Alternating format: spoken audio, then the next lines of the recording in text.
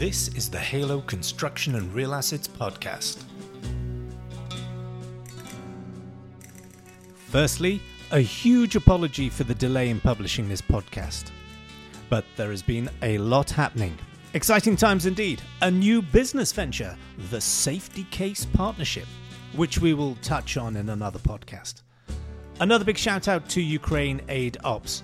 As previously noted, these people raise money to send bulletproof vests, among other things, to the troops on the front line in Ukraine. I've now received my handmade art crafted out of part of a destroyed Su-34 fullback fighter bomber. I certainly don't want to glorify war. War sucks, but then so does Putin. Slava Ukraini, Heroiam Slava. Go check them out at ukraineaidops.org. Ouch! Who just got burnt in public by Michael Gove for not signing the post-Grenfell safety contract and accepting responsibility to fix facade defects in high-rise residential buildings. Of the 11 developer names on the list, 2 of them, quite frankly, I'm struggling with to understand why on earth they are on the list, and can only consider that there's some administrative error going on there. We'll take a look at the new Responsible Actors Scheme, the so-called scheme, later in the podcast. Now, let's take a quick look at what's been happening in building safety. So let's jump right in with the Higher Risk Buildings Descriptions and Supplementary Provisions England Regulations 2023 and the Higher Risk Buildings Key Building Information etc. England Regulations 2023. Oh yeah. Firstly, the Higher Risk Buildings Descriptions and Supplementary Provisions England Regulations 2023, published on the 6th of March 2023 and which come into full force in effect just 1 month later on the 6th of April. Yeah, they kind of sneaked that one out, but that comes into effect the week after next. Be aware. Yeah. Despite the blitzkrieg way in which this was issued, these regulations do little more than help building owners work out whether they have a building that is in the higher risk bracket or not. It finally confirms the definition of higher risk building. Probably the most noteworthy points are the exclusion of MOD housing, secure residential units, hospitals, care homes, and hotels. From the definition of higher risk building, they all have their own regulations to deal with. Now, let's be clear. That does not mean that MOD housing is fantastic. In fact, a huge stock of MOD housing is a disgrace to our armed services. We know Ben Wallace is less than happy with the MOD lot here and often makes his feelings known to that effect on Twitter. I do like Ben Wallace. It's actually hard not to like Ben Wallace. Forget politics. The guy says and does what he says. Other noteworthy points. A basement is not counted as a story. Pretty obvious really, but there you go. A rooftop plant room that is just a rooftop plant room is not counted as a story. Okay. And any story consisting of a gallery with an internal floor area that is less than 50% of the internal floor area of the largest story vertically above or below it, and which is not below ground level, is also not a story. So, a double-story atrium may not be counted as 2 stories dependent on how you measure it. Cool. Interesting. Maybe not, but there you go. Next, let's take a peek at the Higher Risk Buildings Key Building Information, etc. England Regulations 2023. Oh yes, that is what I want. Now, our take on this regulation is that it very much pulls in the definition of key building information in Part 5 of the now withdrawn, the Higher Risk Building England Regulations 2022, which previously only applied to newly constructed higher risk buildings, and it pulls that into higher risk buildings registering after 6th of April 2023 and before the proposed deadline in October. That is a significant shift in our view from that previously proposed for existing occupied high risk buildings, which appeared to just limit it to details of who the PAP was, the number of stories, number of dwellings, height, etc.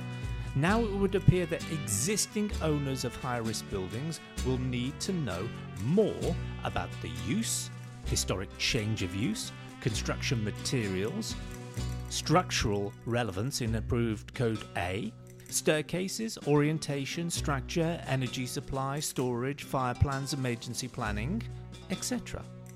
A logical step, and one we certainly support, as in reality this is basic building information. However, our experience in the immediate aftermath of Grenfell in PBSA, that's purpose-built student accommodation, was that much of that information is either missing or inaccurate. So, we imagine that the change will have many of the existing owners of high-risk buildings concerned. So I imagine many investors will be asking those owners of high-risk buildings and the leaseholders whether they have enough data to satisfy the regulator from April this year, or risk being unable to occupy or face potential criminal prosecution. Whilst we are at it, let's review the UK government's formal response to last year's consultation process on the registration and review of provisions of the Building Safety Act 2022, which was recently released. A few of the outcomes are: the legal duty to register a high-risk building remains with the principal accountable person, the PAP. Managing agents or an agent are enabled to assist the principal accountable person in registering the building. The PAP, principal accountable person, remains legally responsible for the accuracy, completeness and truthfulness of the building information submitted during registration. UK government recommends that the PAP carries out its own due diligence on the registration data if provided by the managing agent or agent. They've therefore reversed the previous suggestion that the managing agent or agent is responsible for the accuracy and truthfulness of the registration data. It's all on the PAP's head, as it should be. The PAP remains ultimately accountable for meeting the requirements of the Building Safety Act 2022, and UK government intends that the clear lines of accountability and responsibility for meeting the duty to apply for registration is not passed to the agent. If a managing agent or agent does apply for registration on behalf of the PAP, then the agent's details must also be submitted at the time of registration, and it is again for the PAP to ensure that this information is true and accurate. The PAP needs to submit its name and address as part of the registration process, and if the PAP is not an individual, then an individual, is to be nominated, and their name and address is to be submitted as part of the registration process. That's clear, isn't it? It's an individual, people. Somebody. A person. So the nominated PAP individual is required on application to register to issue a statement that the information submitted is to the best of the applicants, that's the individual, the person, is truthful and accurate. This is to ensure that the regulator can pursue the individual. However, if that statement is not provided, then the UK Gov is to ensure that the nominated PAP individual, that's an individual person, a person, the principal accountable person, can still be pursued by the regulator. So it appears that the statement the PAP has to provide at registration is just belt and braces. The individual person is accountable. In the year of completion of an existing building is not known, then the registration process must identify an age range from a list of age ranges provided by the regulator. Don't know what they are, but they're going to be provided shortly. And the key building information, as previously shared, needs to be uploaded to the regulator within 28 days of an application to register. So here's the issue. It's a two-stage process. You make an application to register with some base information. You then have to upload more detailed information within 28 days. The PAP is responsible for notifying the regulator of any changes to the registration information within 14 days of the PAP becoming aware of the change. A managing agent or agent can be used, but again, it's for the PAP. This is the individual PAP, a person, to ensure that that change information is accurate and truthful. Now, if an appeal against the decision of regulator is made, then the PAP must appeal within 21 days of a decision by the regulator. That's kind of standard fare in construction, we all know that. And the regulator must review that appeal within 28 days of receipt of the appeal notice. But what does that review mean? Hey, I've received it, I've looked at it, get back to you sometime. So, can we please go over this one more time? A principal accountable person is that person within a relevant company or organisation who has ultimate responsibility for the safety of residents. And they should have the authority with which to ensure that safety of residents. Therefore, they should have budgetary and strategic control to do so. So here is the question we always get asked. Can you advertise and employ a principal accountable person? Yes, if you want to, but you probably have one already. They are probably called the Chief Executive Officer.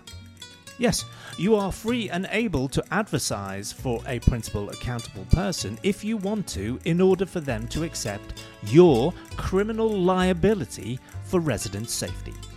Not going to happen, really, is it? In fact, drop me a line.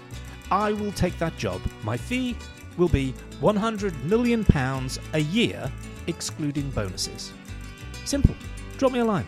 I'm here. I'm waiting. Hello, request, gringo. Guess I'll finish this here chewy Texan bar. Por favor. Bite through the chocolate and chew real slow. Everybody knows a Texan takes time to chew. Could you boys come back next week? Texan sure is a mighty chew. Now, on this day in the year of our Lord 2023, UK government slipped out the Responsible Actors Scheme, the so-called scheme, under the Building Safety Act 2022. That was a bit sneaky. The scheme aims to improve the safety and standard of buildings by inviting developers to sign up to the scheme and requiring them to identify any residential building over 11 metres high that they have developed or refurbished over the past 30 years, and any of those buildings known to have life-critical fire safety defects. It's on the developers to make that information truthful and accurate. It's on the developers to identify if any of the buildings they've developed or refurbished in the past 30 years, if they have life safety issues. Nice. They must also remediate and or mitigate or pay for the remediation and or mitigation of life-critical fire safety defects in those buildings. So all the chatter about this is going to be at an end. The developers have been warned. They must also, if the government schemes are in play to actually remediate or rectify those defects, they must refund the government. Now, UK government have notified everybody through the scheme that they intend to incentivise developers to sign up and adhere by the scheme in the following ways. If you are a developer and do not sign up to the scheme once invited to by the government, and I can just imagine that invitation landing on the doorstep of many CEOs around the country, or having signed up you do not adhere to the requirements of the scheme, then you will be prohibited from carrying out major developments in England, and a major development includes schemes providing 10 or more residential units, or residential schemes on a site of at least 0.5 of a hectare, or commercial developments creating at least 1,000 square metres of floor space, or any development on a site over 1 hectare in size. And you will also be prohibited from submitting plans, making applications, and gaining building control approval to start or finish work, save where that work is necessary to secure resident safety. And that's in respect of any building work that requires such approval. This may result in you having to suspend or terminate existing building contracts. So, the big stick has been laid out for those developers who are in the game of not doing the right thing. Now, in the last podcast, we did a deep dive into the origins of the sprinkler system, and we have been more than a little taken back by the reaction to this, positive reaction that is, and a request to take a deep dive look into the origins of other contraptions of interest. Now, don't know about you, but I love escalators. As I just adore them. I love getting on them. I'm like a big kid. I love jumping off them. I love, the way they actually move. I just think it's fantastic. So there I was in Bluewater shopping centre the other day with my children, and they were a bit nervous about getting on and off the escalators, and I thought, where the hell did escalators come from? So here we are. This is about the origin of the escalator. Back on the 9th of August 1859, just a few years before the start of the American Civil War, Nathan Ames, a Harvard graduate and writer working as a patent solicitor in Saugus, Massachusetts, USA, registered the patent for the world's first escalator for his steam-driven revolving stairs. That's patent number 25,076. But the idea did not move beyond the initial early patent design stage, as without sufficient funding to pursue the project, possibly as investment capital had been dried up and redirected to the war, it didn't progress. In despair, poor Nathan climbed aboard the Stairway to Heaven a few years later in 1865 at just 39 years of age. Out of interest, Nathan's patent papers state, "The nature of my invention consists in arranging steps or stairs upon an inclined endless belt, chains or ropes, or in attaching the stairs or steps together by links or joints so as to form an endless inclined flight of stairs or steps, which are placed on, over or around rollers, such that the stairs or steps shall serve as elevators when motion in transmission to the rollers." Finally, before Nathan shuffled off his mortal coil, he also went on to patent the polygraph. An interesting man. 24 years after Nathan's demise, Lemon G. Sauder patented the Stairway in 1889 in Philadelphia, patent number 625,905. But again, this remained unbuilt by Sauder. Then in 1891, a 30-year-old employee of Thomas Edison, named Jesse Wilford Reno, the son of the deceased Civil War hero General Jesse Lee Reno, who was the apparent epitome of a soldier's soldier, but who in reality was shot by his own men at the Battle of South Mountain in 1862. Anyway, Jesse Reno drew up plans for an electric-powered stairway, which was registered as a patent. Patent number 673,890, on March the 15th, 1892, the same year that his previous employer Thomas Edison founded a little company that went on to be called General Electric. It is said that Reno's idea for the electric-powered stairway came when he had studied at Lehigh University in Bethlehem, Pennsylvania, which is built on a hill and which had 300 stairs that you needed to climb the 100 metres from the lowest point on the campus to the highest point on the campus. And Reno's lectures were at the lowest point on the campus, and his frat house was on the top of the campus. The idea for Reno's inclined elevator was originally part of his proposal to build an underground New York City subway. Whilst the subway proposal was rejected, the inclined elevator caught on. It included a rubber-coated moving handrail and a comb of projected fingers at the ends to help prevent feet from getting caught in the mechanism. However, unfortunately, the steps themselves sloped at a 25-degree angle, making it a little painful and forcing people to stand sideways with one foot on a higher step than the other. That little faux pas aside, the first of Reno's electric inclined elevators was demonstrated at Coney Island, New York in 1895 and transported some 75,000 people during its 2-week stay there as a novelty attraction. It was then moved to the Manhattan entrance of the Brooklyn Bridge. The elevator had arrived as a fairground attraction. Hell yeah! A few years later, in 1893, at the Chicago's World's Fair, the Movable Sideway Company exhibited their movable sidewalk. This comprised of a moving track running at a speed of about 180 feet per minute, which ran parallel with a second track running at twice that speed and including seating. Passengers could get on and off and change tracks by a combination of a simple sideways step whilst holding on to mounted poles. Unfortunately, in January 1894, a year later, it was destroyed in a fire. Then, at the Paris Exposition Universelle in 1900, a 2.1-mile-long copy of the movable sidewalk was installed, which so impressed the visiting inventor Thomas Edison, yeah, he turns up again, that he made a movie of it, which was one of the first movies ever made. And it can still be seen on YouTube, so go and take a look at YouTube.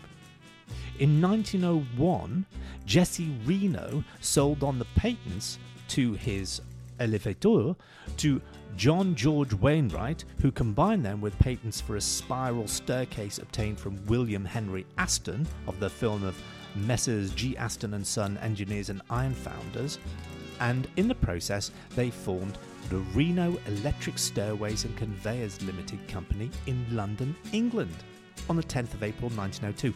Britain. Great.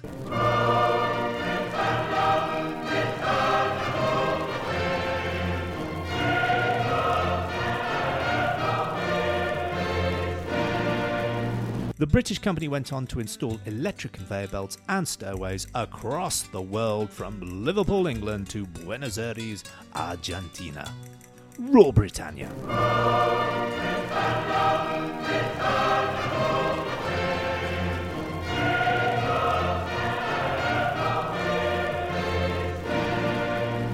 Meanwhile, the Otis Elevator Company had been formed in 1853 by Elisha Graves Otis in Yonkers, New York.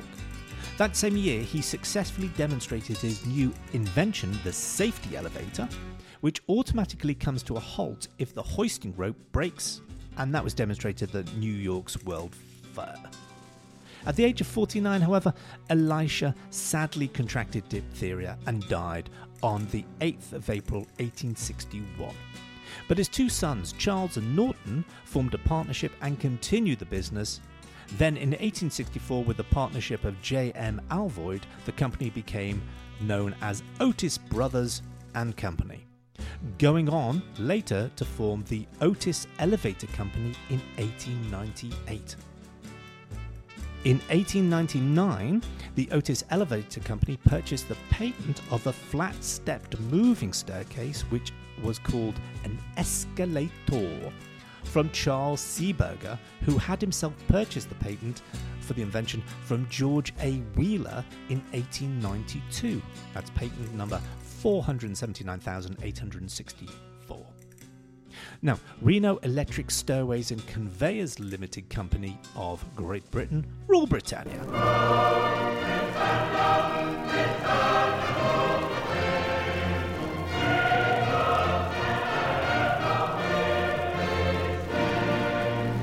Was purchased by the Otis Elevator Company in 1911. In the 1920s, Otis engineer David Lindquist led a team that redesigned completely the escalators, creating the cleated level steps of the modern escalator, which is in use globally today. But in 1950, US courts ruled the phrase Escalator could no longer be trademarked by Otis as a brand. So, in summary, Nathan Ames invented the first steam-powered escalator in 1859, but it was never built. Jesse Wilford Reno invented the first electric-powered escalator in 1891, which was built in 1895, but it had dodgy inclining steps. Ouch! George A. Wheeler resolved the dodgy step issue in 1892, and Charles Seeberger coined the phrase escalator in 1897. Otis, having brought Reno's business, began to mass market the escalator product in 1902. Right then, time out, I'm out of here.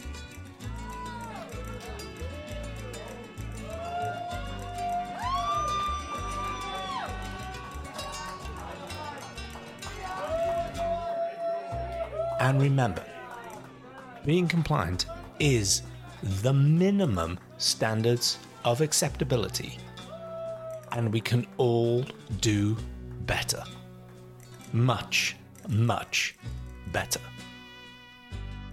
This is your host, Peter Bow, signing off for Halo Limited.